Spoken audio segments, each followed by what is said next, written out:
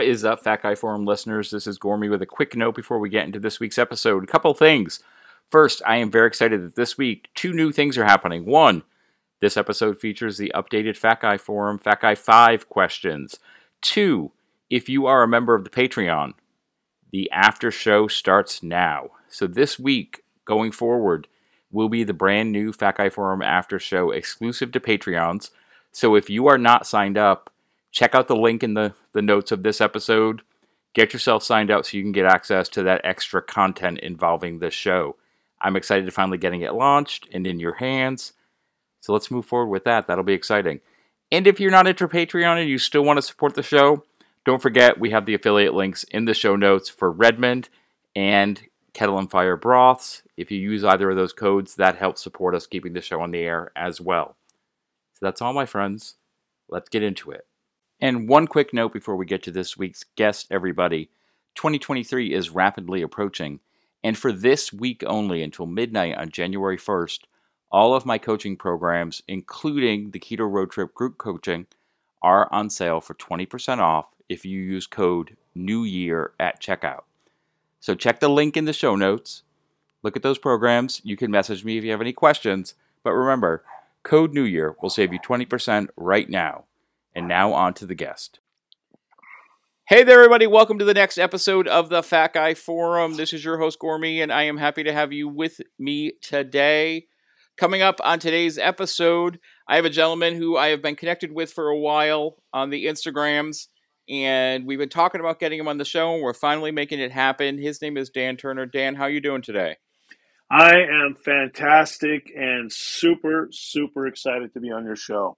Well, I am glad that you're here, Dan, and as we have discussed, and I will tell you that Dan sent me the most professional bio of anyone that, and I think it is your professional bio of anyone that I've had on the show, so I know we have a lot to talk about, man, so let's get to it. Tell me, Dan, what qualifies you to be on the Fat Guy Forum? Well, I would say long time being a fat guy. Interesting, and we can start right at the beginning. When I was born, my toes were turned around touching my ankle. Doctors told my mom I never walked normal, let alone do anything else. Grew up as a heavy kid. Grew up in poverty, deep into poverty. Welfare housing, slum housing. Things like this. My parents split when I was about 6 years old, and it did end up in a happy ending, seeing my dad later in life and becoming friends with him. However, just growing up with poverty, I grew up working at the Winnipeg Arena selling popcorn and peanuts because, quite frankly, we ran out of money every month by about the 19th or so. And if I didn't work with my brother, we didn't eat. And I was probably 11, 12 years old when I started doing that. But I got heavy as a kid, and I don't know if it was my economic surroundings or what. Picked on, other kids were told they couldn't hang out with us and play with us because we were so poor. In school, got picked on. I was a heavy child, very active but heavy. And I'm sure now looking back, I think it was probably dietary because of the amount of activity. Being a Canadian, played hockey all the time and stuff like that. And just really grew up in a beaten down kind of a life until I got to be in my mid-teens. I started playing hockey, and I learned that I could fight. So hockey and fighting seemed to go hand in hand. And once I discovered this, even though I was a big kid, I was never making the team on my skating ability. You get 2 shifts, and one of them entailed so in a game. So ever since that time, that's when the tide started to change. And then I started to understand that I could win, and I didn't have to be on the butt end of all the jokes and things like that. Started getting some confidence, some respect, and then turned that towards sports. I saw sports as my way out of my economic situation. I was in school. I wanted to be a pro football player. I played junior ball, did everything I possibly could to try to become a professional football player. When that didn't work out with the Canadian Football League, I had a lot of friends or a couple of friends who were into professional wrestling. And what happened was I was in really good shape back then. I was probably 225 pounds, muscular. There's pictures of me all over the internet as Dirty Dan Denton, my wrestling name. You can Google those and find them. But um, you know, I got in the fight business, and it was along the lines of what UFC is now. But back then, it was very rudimentary. It was tournament style, no weight classes. You just fought. If you won the first match, you fought again. You fought again. Did half a dozen of those. One as the last one, fought three times that night. It was exhausting. And I was in pro wrestling camp, and I got my first break with the AWA. And I'd gone from being a heavy kid to just really focusing on when I got to football and got it really started playing football at a serious level. I started focusing on eating a lot of protein, some carbs, but a lot more protein than anything else, and that really dropped the weight down and it helped me move my career forward. And then, of course, when I got into wrestling, that took off, and I was off and running. We were doing in my days during the territory days, say 320 shows a year. So that's 320 different cities a year. So you're constantly on the road, constantly in the ring, and I was in the gym every day doing that. No matter how banged up or hurt or hungover, whatever I was, I still made it to the gym, and that just sort of went on. And then you finish those endeavors in life. I had a journalism background, fell back into journalism because I knew that that wouldn't last forever.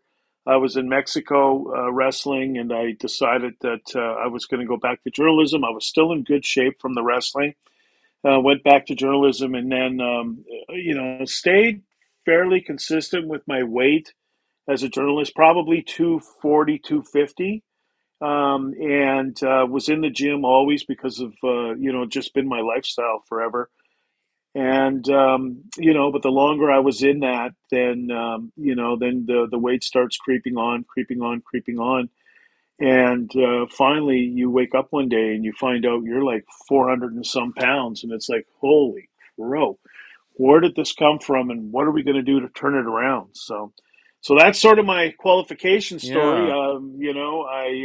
I've been on both sides of the coin, and now working down off of the third side, I guess there is, if there is such a side on a coin, and trying to get it moving forward. And I find it interesting because I've talked to several guys and myself who grew up with poorer backgrounds and kind of, I know for me, I think on some levels there was this, food became associated with a strong comfort thing and also a scarcity mindset. Like, was there that influence there for you? You think when it came to food, or was it that? Because I think the other thing that I see a lot too is this idea, because people are always like, "How are poor people heavy?" And it's like, well, food is not compared to other things in life. Food is relatively inexpensive. So you hear stories of when families had a little extra money, they could spend that if they spent that little extra money, going out for fast food. It was like a little celebration because they couldn't do the other thing, couldn't afford vacations and things along those lines. Like, where do you think, like, what do you think really shaped your relationship with food? I think it was just what you said. I think when you're young, so we used to get a welfare check, and at the end of the month when the welfare check came, that was a big night for us. We got to, have pizza or Chinese food, or we would go, we would go out to there's a stores in Canada called Zellers, which in the U.S. would be like a Kmart. So the big gift for us was we got to go out and just buy something minute. Now we had no car; we took the bus, and so my brothers and I. So we would go, and I remember that you could at their cafeteria, I guess it was right. This was our big day out, but you could have like a burger and fries, excuse me, or fries and a shake. And God forbid you tried to order the burger, fries, and shake, because that would be a backhand right at the table. So from my mom. So that was our big escape. And then, of course, having no money. I mean, if me or my brother went out and we made any money, and we would also go and shovel driveways in the winter, and we would mow lawns. We do whatever it is. I mean, we'd look at our family economic situation, and we need food this week, so we would go out and do this. We had no allowance from anybody, so this is what we did. And just to get food back on the table. So it was a reward back in my early childhood to have like junk food like that. And then you start making money and becoming successful. And you just, I remember when I was wrestling, we'd be on the road and it'd be nothing just to go grab a pizza here, a pizza there. But I was so active and I was in the gym so hard, it wouldn't have the effects on me that it would. And I just think lack of education and nutrition, I think that's been one of the biggest sins. And this whole government thing, like when you look at, and I hate to say it, if you want to get controversial, look who backs a lot of these government agencies and how what their genesis were, of how they started. It's a joke. I mean, what's been thrown to the food pyramid? I mean, you think about this stuff, and this is what uneducated, in my case, people were learning from and saying, yeah, you got to have all this stuff on the food pyramid, which has been proven to be not correct. So, I think just lack of education, and then and that lack of education leads to these small victories of pizza or Chinese food or something along those lines. And when you're young and you're susceptible to to this influence, you don't know any better, and they're not teaching anything in schools, so you're on your own, and you got a welfare mother and a couple of kids that are just trying to make it work on a daily basis. You don't know any better. You know what you know your environment, and that's it. And finally, when I got educated as I got older, and it's really been the last few years when I've really gotten educated to a lot of this stuff. When I've started this Diabetes Army program that I've got and trying to create awareness for others, that it was like a big wake up call to me. And that all came out of my reflecting back on my wrestling days. My former tag team partner in Mexico, Kamala, who was in the WWF, WWE. He's worked with Hulk Hogan, all the big names and WrestleManias and stuff, and he ended up passing away from type 2 diabetes. And in COVID, had taken both his legs and stuff. And I remember sitting with him in Arena, Mexico, on these big Mexican lucha libre shows, and we never thought about diabetes or food or anything like that. But a direct cause of a lot of this is type 2 diabetes. It just comes out of nutrition and lack thereof, right? It's crazy what the effects can be. And I mean, and let's you and I are of similar generationalness. Hmm. Instead of saying we're old men, but there was no, really our Google was an encyclopedia. Like Yeah. there was no, I remember when I was in school and it got exciting that we could access like microfilm at the library and things along those lines. Like there was no, let me pick up a phone and type something into a phone and see what that information is. And like, and and I think you're right in terms of like how education, especially when the food pyramid was put out there and the education around it, like there, what people relate to how people related to what that information was and how it translated, I think is a big part of it. Like if you follow the exact food pyramid, for most people they could do okay if they actually followed what it said instead of what those, a serving of grains being something like the bun on a hamburger from McDonald's, like, French fries, like all of the way that translated. Like there's so much miscommunication around nutrition, not just back then. Like, 'cause let's be realists, let's look at where we are now as a culture when it comes to weight and those issues. Like it's not like having all the information of the world in your hand has made it any better for anyone, but there's certain factors that shape things, 20 years ago, 30 years ago, 40 years ago. The And first one, go ahead. no, Sorry, I you didn't go mean ahead. You to. go ahead. No, I was going to say the first inkling of nutrition education came to me. I was like 16 playing football, and two guys from the Canadian, the pro team in the city I was in, the Winnipeg Blue Bombers, came to our camp in the spring, and they said, and the one guy was huge. He was a monster. He's a lineman, and they talked to us about nutrition. Then that's when I started getting dialed in on nutrition. I had no idea before that, none, and this team would be like a top level team at that age that I was playing on. And they said the same thing. They told us all this camp, they said, you guys, if you're playing at this level now, you absolutely, every one of you has the opportunity to be a professional athlete. If you're playing here now, and it's going to be up to you. And so one of the things they broke down two things that day to us, or that 3 days we were all together. They broke down the psychology, the mental health aspect of being a pro athlete, of what it took to get there and how to have a positive mindset. That was huge to me. And the other thing they broke down was nutrition. Like, you guys are like 16 years old, start thinking 16, 17, somewhere in there. Start thinking now about nutrition and how it can help fuel your body, as opposed to the way you're eating, and start doing all the best things you could possibly do for you to put you in a position to win. And one day you can, be a professional athlete. That's the first time a light bulb ever clicked on for me, ever. And literally that day, I started on both those things. I started changing my mindset, believing in myself that I could get out of my situation. And the other thing I started looking at was my nutrition, and I changed how I was eating to do the very best I could for me, to give me every opportunity. And one day I was at a junior camp, sitting in the locker room, or that team's locker room, and I remember looking around the locker room, going, "Holy crap! I remember when these guys said."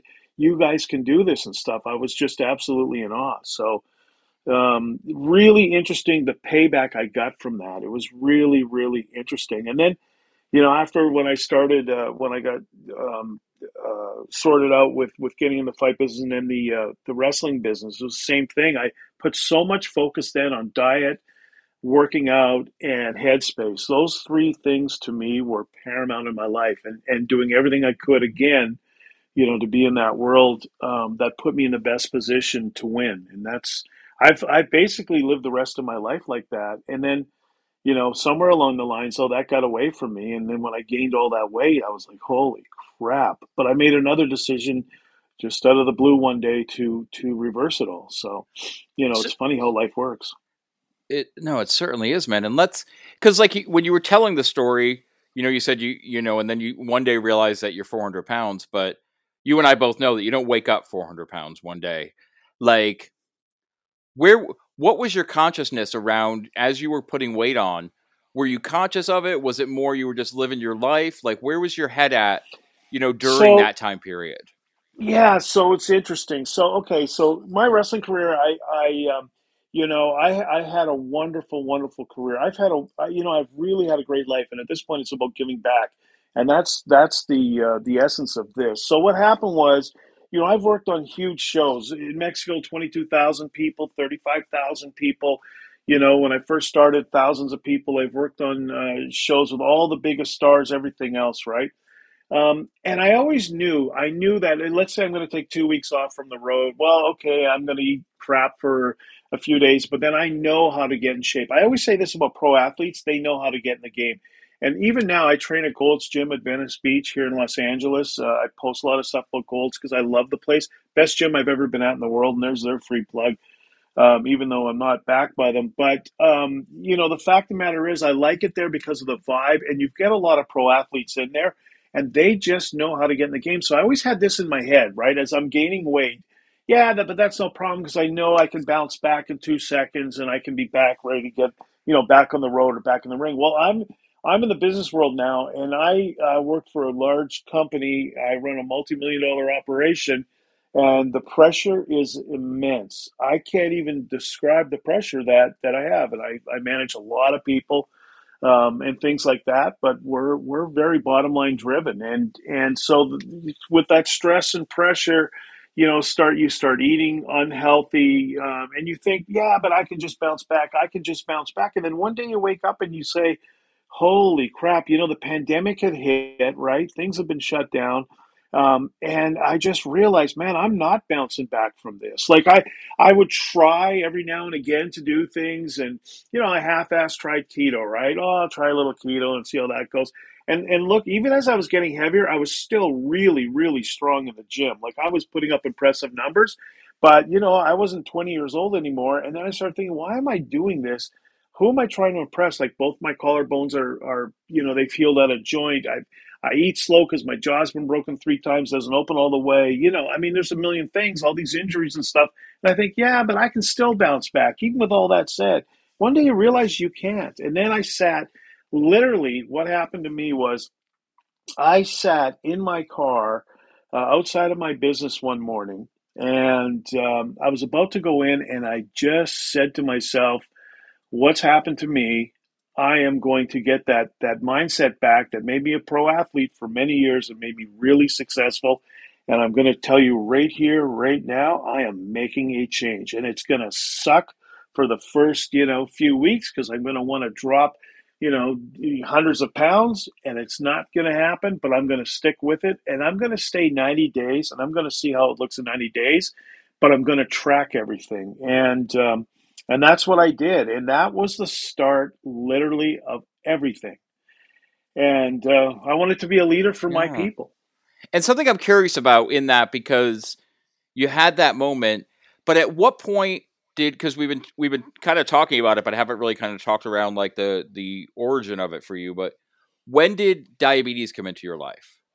So that was a really strange one. So I was still not nearly as heavy. I was probably about 280, 275, I guess. Right. So 25 pounds up off my wrestling days, working out like a beast. Went to a doctor just to get a physical. I don't know why. I just went for a physical. I didn't go to docs very much, and they asked me if I fasted the next day when they called me with my results. And I said, yeah. And they said, would you mind fasting again and coming back in? I did it. And that's when they told me I had type 2 diabetes. And it was a shock. I was floored. My grandmother had diabetes. I saw her taking needles and this and that, over the years. And I was like, holy crap. And then, even with that said, I'm like, okay, so, you start taking pills and stuff. And I'll tell you when things really changed for me. So I'm watching my diabetes. I switched doctors. My doctor now is a Los Angeles Kings team doctor. I've always had great doctors. Even now, I go all the time. I'm like every 3 months with him, and he's wonderful and stuff. But when I started taking insulin, I gained 150 pounds off of insulin, just off of taking insulin. And I wasn't completely going non-carb or anything like that, but I was still being healthier. I was still eating, like, I was going back to my football days, my wrestling days, eating like a lot of protein with rice and stuff like that. But I wasn't dialed down on the carbs. And so then once it started really with the insulin, and then I just kept gaining weight off the insulin, and my glucose numbers kept going up, right? You check your glucose however many times, 3 times a day, 4 times, and they kept going up, and they give you more insulin, right?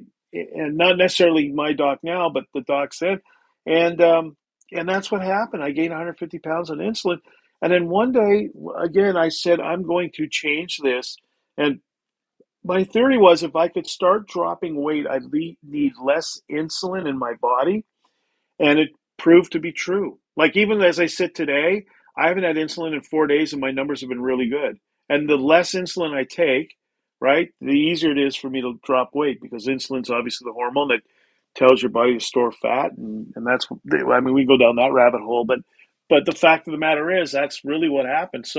So then I started doing the deep dive into nutrition, and like, okay, so what does real keto look like? And I started doing keto, right? And I knew, so here's the thing, right? I knew there's no way I'm going to go to 20 total carbs a day. So I started doing basically, dirty keto. Let's take little baby steps and then move into the next level. Because I know me, I know I'm going to want to progress more and more as I see results. And that's what happened. So, I started doing that. Then I started ratcheting down on the carbs every day. And I started studying like crazy. I have studied everything you can possibly study when it comes to diabetes, nutrition, carbohydrates. I've taken courses with Dr. Eric Westman, Duke University, runs a keto program there. After I lost the first 80 pounds just on keto, right, in probably 8 months, then I jumped into adding intermittent fasting, and I was doing a 40-hour fast on Mondays, 40-hour fast on Friday, and a 22-hour fast on Wednesday. That was my fasting protocol, and I'd work out, and I had phenomenal workouts on my fasted days, just great workouts, and they weren't hard to do. And so I dropped the first 80 just doing keto. I went down 112 with the fasting and the keto combined together, and I've stayed there. Now I'm on the path to drop even more weight using a different app. And I'll tell you all the things that I've used and still use to this day. I mean, the apps I'm on are Carb Master, although now I've just switched to an app called Carbon. after listening to an Andrew Huberman podcast where he had Lane. Crap, I wrote the name down. I think it's Lane Norton. I'm trying to remember its name. Yeah, Lane Norton developed this app called Carbon, and I'm using that, and that's really, really strong app. I use Zero for fasting, and those are my probably my big three.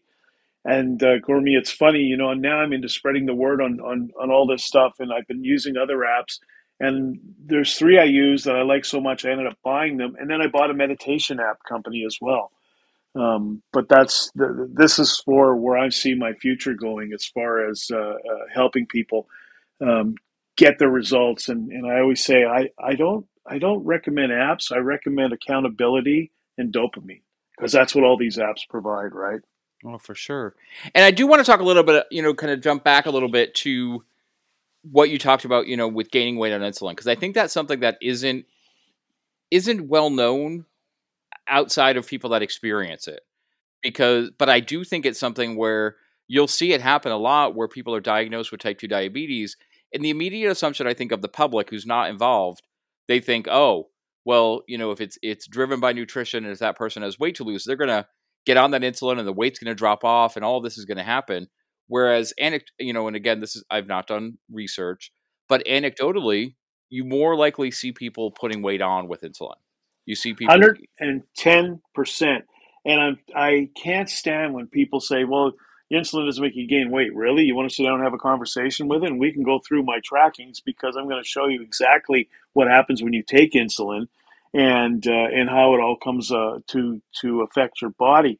And that's exactly what happens. And uh, I don't want to get too wound up on this, but here's the problem: Big Pharma pushes things like this when really I tell everybody you've got to get to the root of your issue, right? You've got to get to your roots and figure out what's causing you to be like this.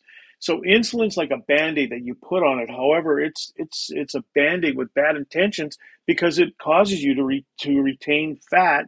And what happens when you have fat, your glucose goes up, and then you take more and you take more and you take more, right?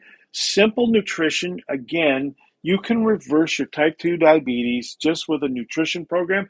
For some, it's harder than others, but I'm going to tell you here and now. And I thought back to when I was a kid trying to get into the wrestling business.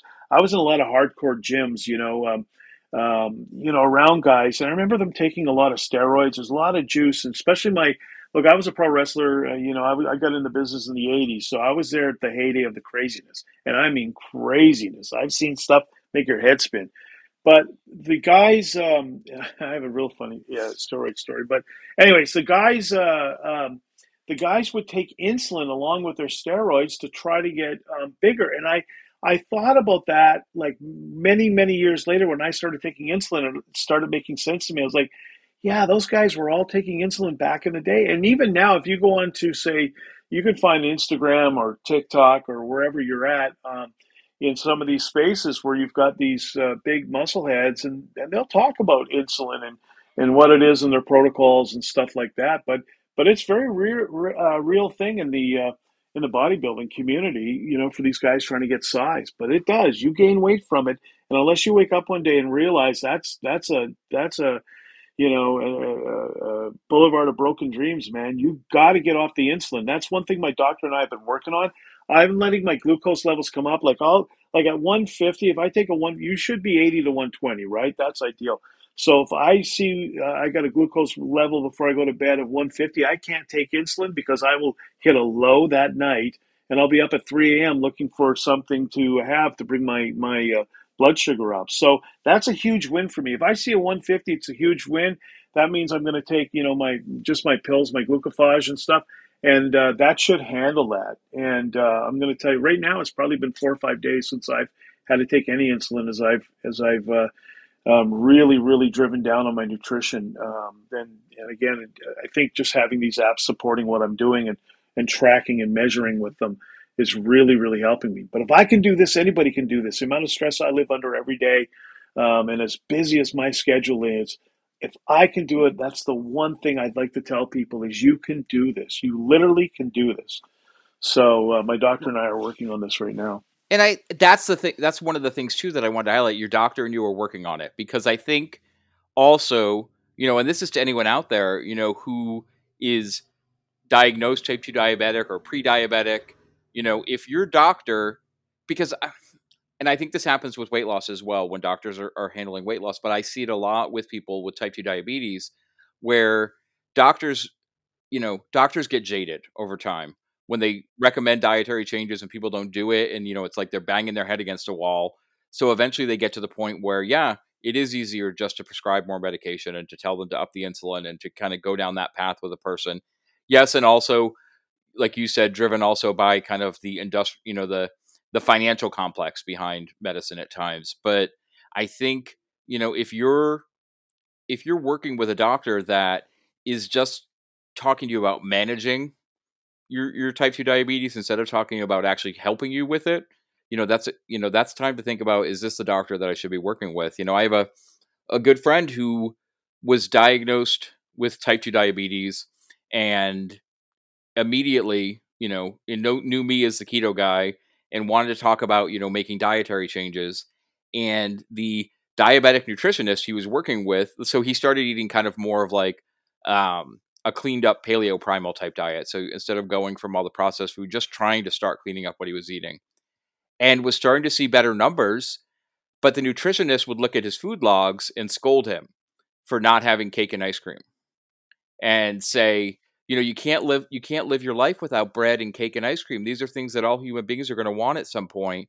And instead of then giving into it and going crazy, you should just have it all the time. So he left an appointment with her with the challenge of having a sweet treat every day and told me about it. And I said, so the diabetic nutritionist has told you every day to eat something sweet. And he's like, yes. And of course, me kind of being a sarcastic jerk sometimes, I said, that woman is trying to kill you. You need to get away from that woman. Like, obviously she's not, but it's insane to me that this is a situation, like you have said, can be a big part of it should be what you're doing with your nutrition in terms of managing. And it just seems like that's not put on the table for a lot of people.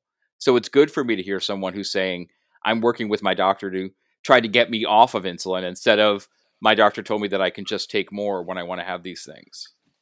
My doctor handles pro athletes and he treats me the same way as a pro athlete. And the one thing he tells me, my job is to get you back in the game. And that's exactly why I go to him. And he's very well versed in diabetes and everything else. And you know what's funny? So, and look, when I was wrestling, I was always a bad guy. I was like a bad guy on TV. I had groups picketing buildings, all kinds of craziness go on in my You were a wrestling heel. career.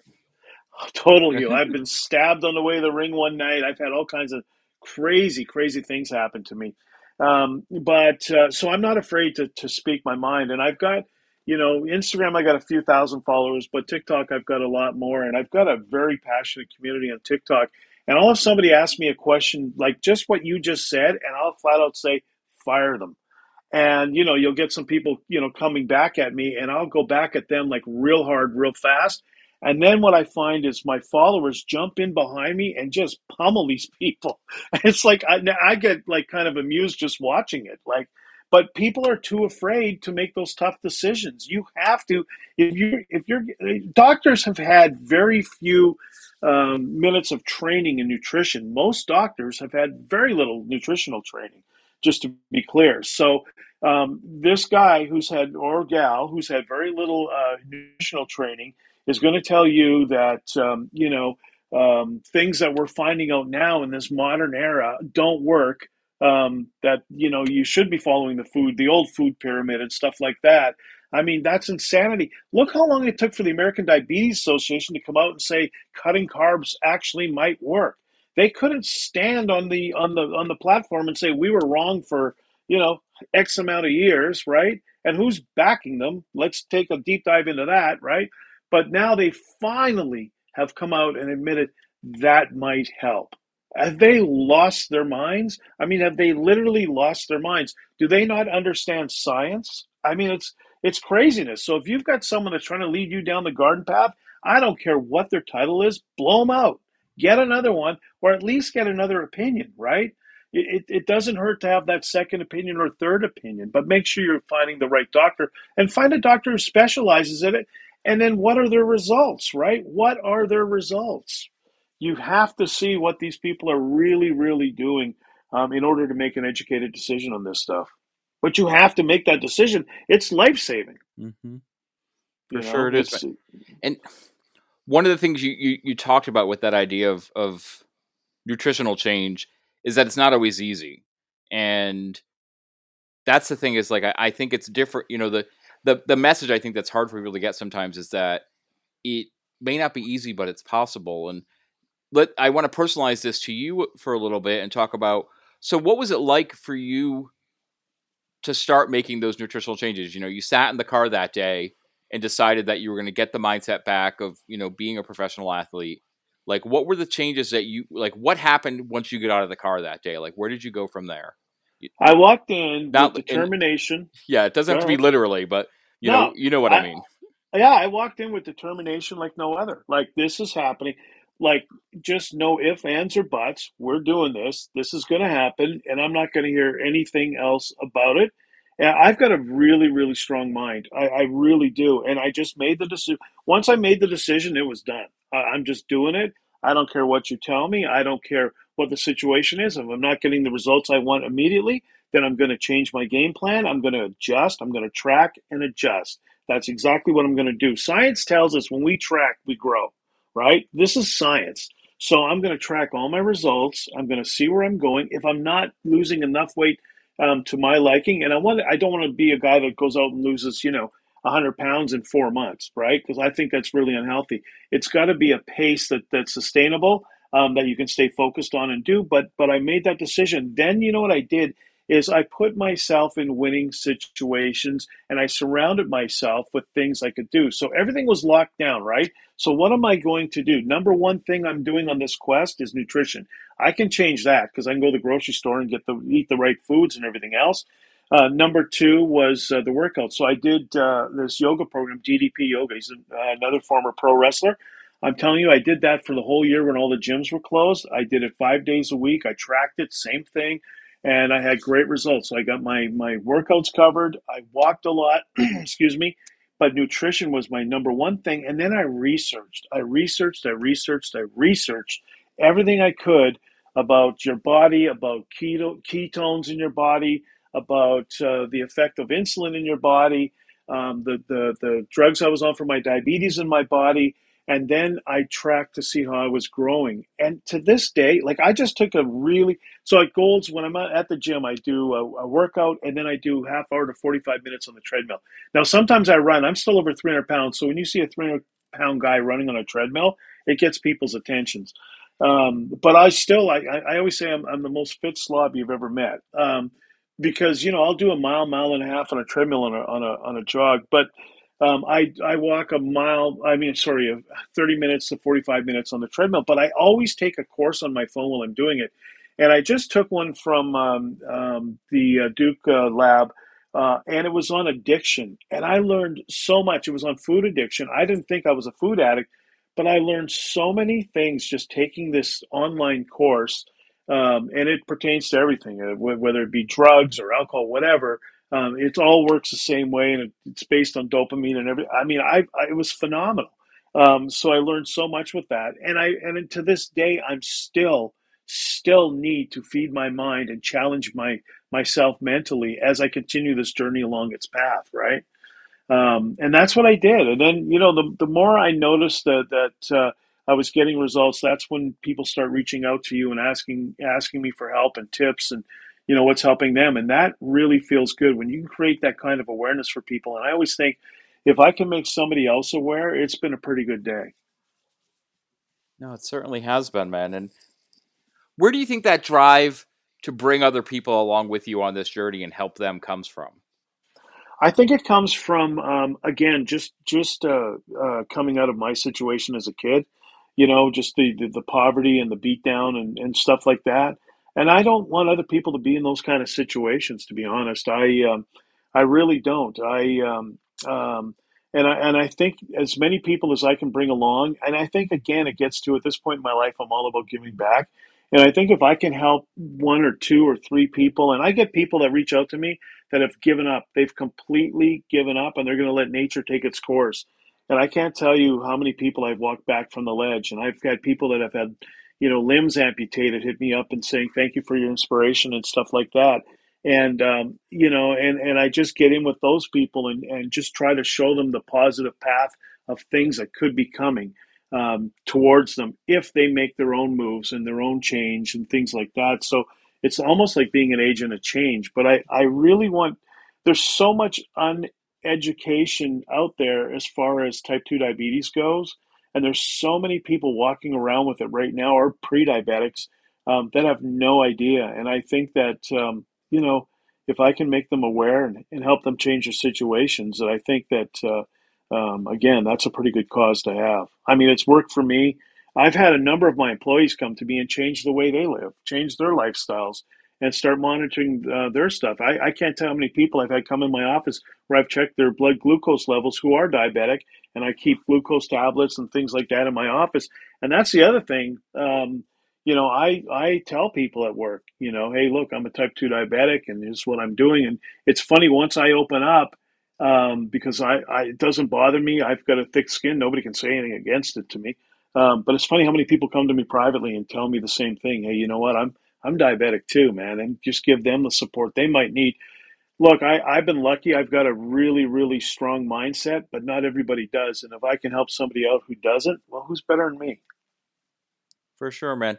And I know someone listening is probably making notes about this. I do want to put it out there that neither you nor I are doctors.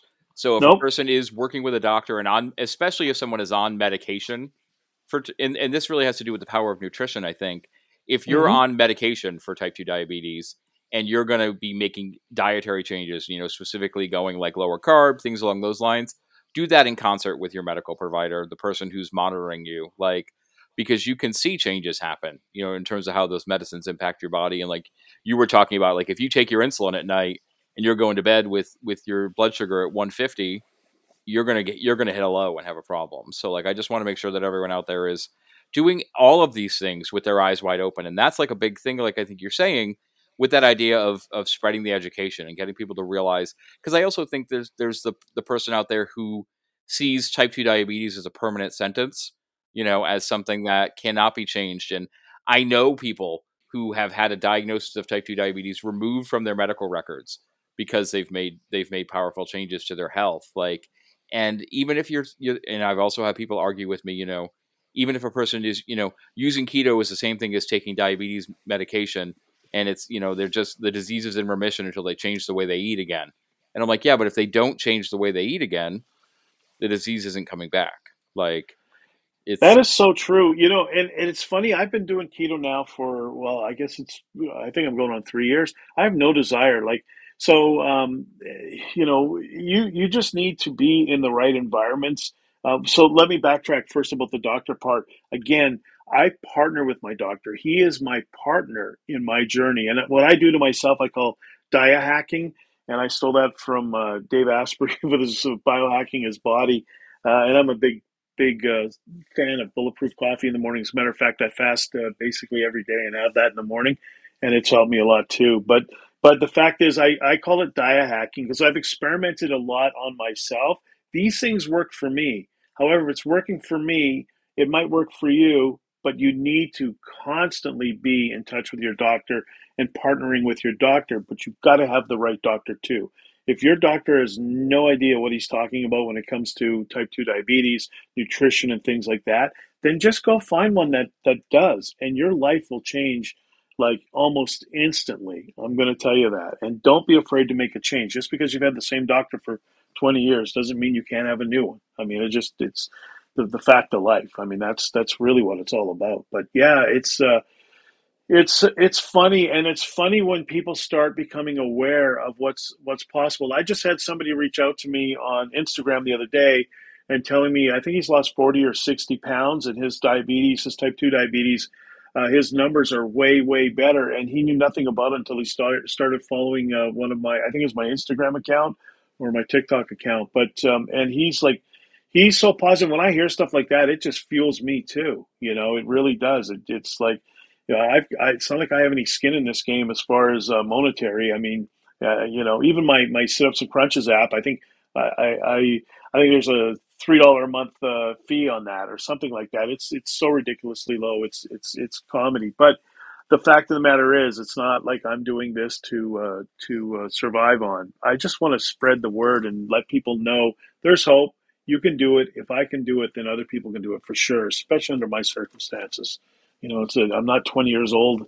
I've been around a few blocks, so it's what it is. But this gets back to what you're doing, Gormy, with the podcasts like this, and other podcasts that are out there where you can learn so much. And I think the root of all this is education. You've got to educate yourself. You've got to get smarter, and you've got to be curious about your body and what's happening. And the real problem with type 2 diabetes is they call it the silent killer. Like, you just don't know. There's a referee that was in Canada.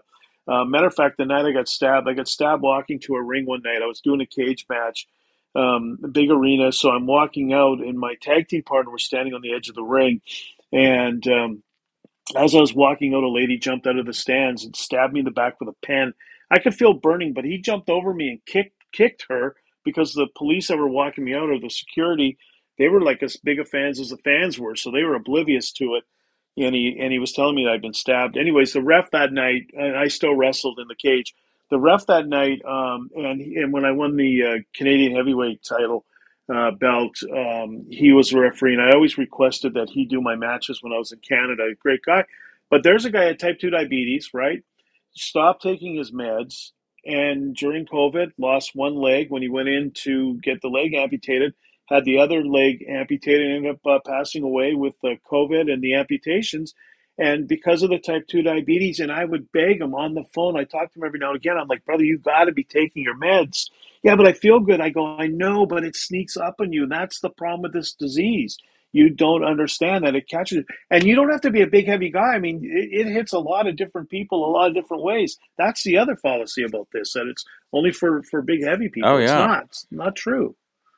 And that's and it goes right back to that idea that education and knowledge is power. And I Yeah. love that that's the message that you're sending out there to people, because I honestly even think there are probably people listening who have not ever realized that if you're feeling not heard by your doctor, you can talk to another doctor. That blows people's minds sometimes, where they talk about their frustrations with their medical provider, and I'm like, you have the right to see another doctor.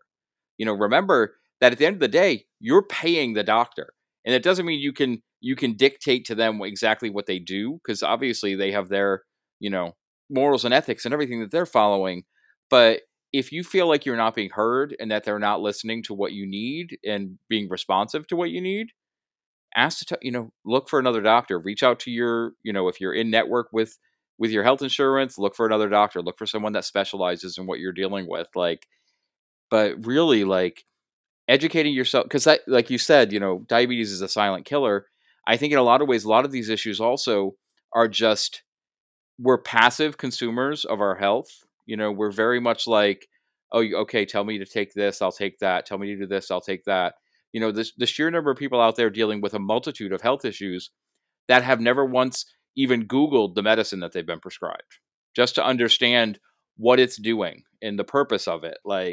And I understand we live busy, stressful lives, but if you're putting something into your body, it's good to know what it is. The same way it is good to know with food, empowering yourself to understand that the food choices you make, are very important, and that you can learn to approach things differently. But when no one's ever told you that you can do any of those things, you might not know that you can. So it's good to have voices out there like yours saying, hey, you know, you can educate yourself on this. Here are things you can look at. Here are things you can do. These are paths that you can take. You're not stuck in one box for the rest of your life. There are powerful changes that you can make. You just have to take the steps to move towards them. Because you're right. You said this earlier. You can offer a person all the help you want. I work with coaching clients.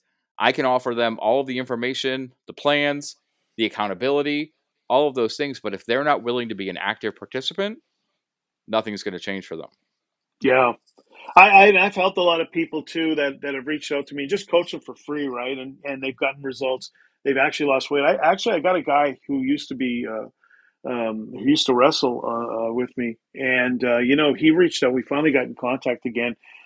He was 400 and some pounds when he reached out to me, and he was bedridden. He was in an assisted living home with a bedpan. And I've worked with this guy hard, and he's lost 100 and holy crap, where's he at? Like down 165, 180. He was walking with a walker when he did get out of bed. No more walker. 12 to 14,000 steps a day. Just believing in himself again, shaking his head, moving forward, helping him with his diet and fasting protocols. And he's got doctors there that check him constantly. But complete turnaround. So again, if I'm not an example, if somebody like this guy's not an example, and this is all natural. This isn't with any kind of operations or anything. This is just getting busy and getting it done. There's two good examples of folks that are right in front of you. And, on your podcast, you've had so many people I've become friends online with some of your guests, Jarps, my wrestling buddy, Jarps. I've had, conversations with a lot of guys in your podcast that are really interesting people that have done it one way or another. They've taken control of their lives and they've moved it forward. And that's really what it's about, right? Educate yourself, take control. And you know what you get in life?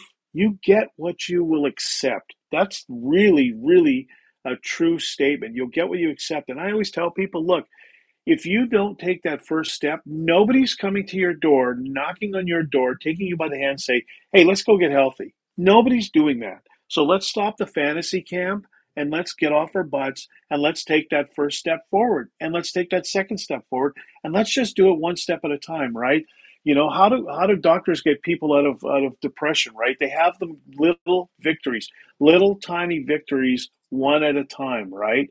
And just the littlest thing.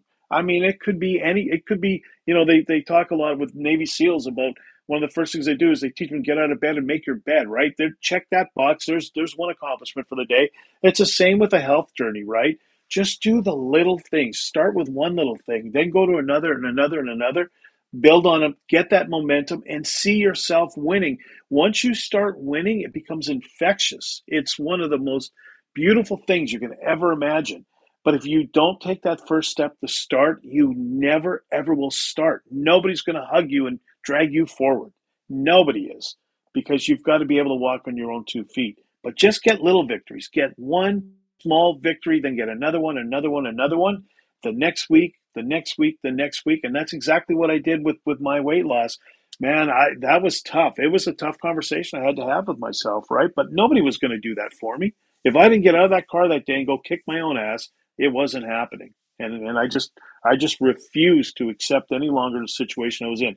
Absolutely 110% refused to accept that situation. And now I treat everything else. I'm like, I wouldn't treat my business like this, right? There's no way. And it's the same now in the gym. I just won't accept defeat. I'm just my diet, whatever it is. No, I'm not going to do it. We just had a massive Christmas party. There was cakes and everything, and I didn't eat. I actually fasted through it and went and got something to eat later in the day and went to the gym that night. And I felt like $1,000,000. So there you go. There you go, man. Well, Dan, speaking kind of all of victories and wins and things along those lines, personally, what are the biggest challenges you're facing right now? The biggest challenges I'm facing right now. That's a great question. I feel that the biggest challenge I'm facing right now is now I'm ratcheting down. So I've got my workouts down at over at Gold's. I've got a cold plunge in my house. There's so many great benefits to the cold plunge, and I think you and I have messaged each other about them. But I love my cold plunge. So on the physical side, it's great. So what I'm trying to do now is I have stayed the same weight for I don't know. It's been I'd say a year and a half. And now I want to take that next step and drop even more weight. So again, I was listening between the people you have in your podcast. I told you it's, your podcast, and Huberman's Andrew Huberman, the neuroscientist from Stanford. He does a lot of health stuff on his with the science of health. So between you two, your two podcasts, I'm gleaming what I can from that, and doing my own research, taking these courses and stuff. And I'm trying to kickstart my weight loss again and take that next journey down. So I've started using the Carbon app. Really ratcheting down. My fasting's on track. My nutrition is on track. So I'm looking forward to dropping more weight off of this program that I'm on now, and that's going to be my biggest challenge. Uh, that's part one. And part two, quite frankly, I want to get into the inner city. I live in Los Angeles. I want to get into the inner city, and do way more speaking than I'm doing right now, and educate a lot more people that might not have access to the kind of things that I've had access to, and start spreading the word to people that might not even be thinking about this, and getting the word out for the coming year. That's a big challenge to me right now. And when I look at next year's plans, that's near the top of my list. Is getting out and educating more people on what we have, and what we have in front of us, available to us, so we can change some lives. So those two things, I'd say, are my two top priorities for the coming year. Well, I think they both sound like great priorities, man. And I like they reflect this message that you've had of not only working on yourself, but extending that beyond yourself. And so I think that that's a really positive. And of course, my words are failing me at the moment, but I think there's an altruisticness to that I think is really fantastic. So I appreciate knowing you're out there doing that for people. And Dan, yeah, I also feel like we could probably go on for 4 or 5 hours, but I want to be conscious of your time, and because I feel like there's so many avenues of things that we haven't even been able to dive into, even We'll just in do your history path. So we're definitely gonna have to do another episode with that. you, man. But I Yeah. do before we get into kind of the wrap up portion of the podcast, I want to put it out there, like, if there's someone out there listening who, because I do think, I want to reiterate what you said, because I think sometimes, especially when on this show, because it is the Fat Guy Forum, when we talk about type 2 diabetes, people go right to that place of, well, type 2 diabetes is just a disease of weight. And it really isn't at the end of the day. There are people that are probably clinically underweight that have type 2 diabetes and deal with these issues. Like, but I want to know, just Dan, from your perspective, like, if there's someone out there listening to this podcast that maybe is afraid of, facing a diagnosis, or has a diagnosis and kind of in that place of feeling trapped about making change, or is dealing with a weight issue and just feels like they're in that starting place, like, what is the message you want to give to those people? Does that make sense? Well, yes, absolutely, 110%. So here's the message, right? So you get diagnosed with type 2 diabetes, and I ask this a lot to people, like, what was your first thoughts? And mine was total shock. How can that happen to me? I've been a pro athlete. I've been in front of, thousands of people, and in great shape and stuff like that. But it was about taking control of my own life, and knowing that, yes, this could be a death sentence. I just described two of my friends, Kamala and Gary Allen, the referee up in Canada, that both let this get the best of them. However, it can be the opposite end too, and I think I'm proving that out. A lot of people say you can't reverse type 2 diabetes. That's BS. Yes, you can. And I think that it's taking control of your own life, and it's getting yourself the support you need. Now, by that, I mean, if you're in the online community, then get around people who are very supportive, positive, and want to help you move forward. Don't be afraid to reach out to people. I mean, I'm super easy to find. Diabetes Army on Instagram, on TikTok. I've got a YouTube page I just really started, and our YouTube channel I just really started, and I'm excited about that. But mostly Instagram and TikTok. I put the most posts on Instagram. I answer everybody, absolutely everybody. I answer back. And you'll see people that I'll promote. Like this podcast is a great one. Huberman's podcast is a great one. There's lots of pages out there. There's lots of great information out there. Dr. Boz is another good one. This lady does a lot of good in the keto community, the type 2 diabetes community. There's so many great resources available, but it's up to you to take that first step to find them. So, can it be a death sentence? 110%. You've got to be very clear and sober about that. If you don't take action, it will get the best of you. However, you can go on the winning path too and dump this brutal disease and turn it around, and you have the power to do it. And it's not as hard, I don't think, as people think, because you've just got to set your mind that, hey, I'm going to do this. So I'm not saying it's easy, not by any stretch of the imagination. Don't misinterpret what I just said. However, it is beatable. There's a lot of diseases out there that aren't, and you got to put everything in perspective that this is one that it is available for you to take action on and reverse. For sure it is, man. I love you saying that and appreciate it. And I hope the people listening are going to appreciate that too. And you've mentioned it a couple times, but can you let people know where are the handles they can find you at on social media? Yeah, I'm really easy. It's DiabetesArmy, um, all one word, on TikTok, on Instagram. I've got a Facebook page, but Instagram is probably where I post the most. The TikTok page, I've got a lot of very passionate followers on. I've had a lot of fun with TikTok. I really have. I'm just DM me. I answer everybody back. I've got a great accountability app. It's working on building your core. I'm developing an app that I will let everybody know about that's going to be dealing with diabetes, and I can't wait for that. I'm working with my developer right now, but my app is this Awesome. Sit Up and Crunches app, and I've got some more stuff that's coming out. This is going to be a really interesting year this year. So, but I will answer you back if you have any questions, if you have any thoughts, any comments. And look, we don't have to agree. I'm good with that. I'm really good with that. I just like the spirit of a conversation. That's all. Well, that's clear if you're living on TikTok that you enjoy a spirited conversation because if anyone finds the comment section on Instagram challenging, go look at the comments on any, especially in the health and fitness space on TikTok. Well, Go and there. I'm the worst. I mean, I've asked people, I'm sorry, I didn't see you in the rocket building class. Were you near the front? Mm, And oh my gosh, I shouldn't say stuff like that, but I just, I've been a heel my whole life, right. right? Same thing. When I was getting my doctorate, were we in the same class together? Because I didn't see you sitting next to me.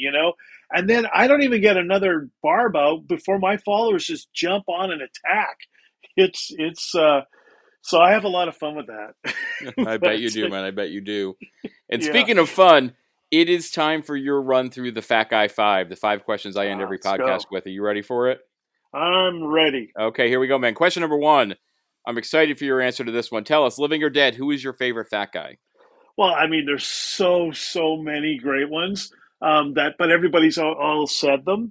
So here's one for my wrestling fans, and I know you and Jarps will probably pop on this one. What about Jerry Blackwell Mm-hmm. from the AWA? There you go. So That's my first, I'm working for the AWA. I come in the dressing room after my match. I work with Scott Hall, who went on to become Razor Ramon. This is two-second story. So I come in. I'm super pumped up. I'm super excited. I come in the dressing room. We're in a big NHL arena. I come in the dressing room. There's a whole garbage can of sodas, and there's a couple of beer, right? I want a soda, so I go to take a soda. The whole dressing room explodes. No, no, no. Those are Blackwells. Don't touch them. uh, Whole garbage can full of sodas. Anyways, all right, there yeah, you go. no, I like it. I like it, man. That's awesome. There's some old school trivia for all you wrestling fans. Yeah, that one is definitely for the wrestling fans. I like it, man. Question number two, Dan. Tell us something about yourself that you love. Um, it's really funny for a guy who made a living in a steel cage many nights. I love reading. I read a lot. A good night to me is really being super geeky and going to Barnes and Nobles by myself and sitting there for 2-3 hours. I love it. Question number Total geek. three. Oh, there you go, man. Question number three. On this health and fitness journey you've been on, man, what is the most important new habit that you developed? A new habit I have developed. It's probably rediscovering an old habit of Mm-hmm. constant learning and challenging myself mentally. Really, I need to work on my mind as much as I need to work on my nutrition and my body. So I count my mind as a muscle, and I want to be always growing it and staying sharp as I possibly can with it. There you go. Question number 4, Dan. Tell us, what is one goal you have for the next year that is not health, fitness, or weight loss related? And I'm going to include health, fitness, weight loss, education related in terms of what you already shared with us as one of your goals. So what is the goal you have for the next year that's not related to any of that? Um, could it be from a business Sure. perspective? 100%. Um, I have this well, and it's sort of, but it, unfortunately, it does go around the wellness space. But just developing a lot, like just expanding my business side of this wellness. I mean, I'm really looking forward to growing. I've got a brand called Rebuilt Human, and just expanding that, which will bring everything under one umbrella. I'm buying companies. I've bought 3 app companies. I've bought a meditation company, and I'm looking forward to making further purchases on the online space of companies that I think that can fit into my portfolio and growing them in the coming year. There you go, man. I like it.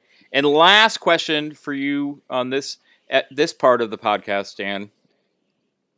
You told us about that day you were sitting in your car and you kind of made that determination that you were coming back from everything that's been going on. Mhm. What is something, if you could go back in time to that day, what is something you would tell yourself if you were sitting there beside yourself in the car? Um, Something I could tell myself that day. That's a great question. Um, well, I told myself already, you're going to win. You're absolute. I said 3 words. Um, Actually, 4. F it, let's go. Um, so if I could have told myself something that day, that this is going to lead to a lot more than just my personal health and Mm. fitness. And again, that goes back to what I just answered about the growing company I've got and purchasing these online companies and stuff like that. This is going to be way bigger than me, is what I would have told myself. I like it, man. Well, Dan, thank you so much for taking the time to sit down and talk to me today. Dan and I are going to be going on over to the Patreon after show right after this wraps up, but I just on the main program, I want to say a big thanks, man.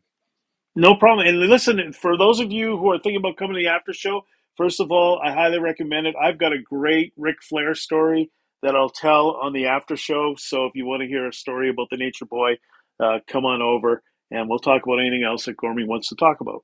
I like it. I was actually going to ask you to tell a story when you're over there, so I like you. I like you doing the tease. I appreciate it. So hey, everybody, make sure you connect. In the show notes today is going to be the information for you to connect with Dan. Make sure you're doing that. If you want to connect with me, you can of course find me on Instagram as well at Gormy Goes Keto, on Twitter at Gormy Goes Keto. You can email the show at thefatguyforum@gmail.com. You can keep up with everything I'm doing coaching wise at theketoroad.com, of course.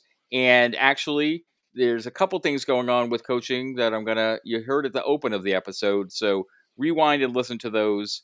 Yeah, to make sure you have all that information because we got some big stuff going on right now. So anyway, everyone, after all that, take a deep breath because you're probably going to need to after all that running around.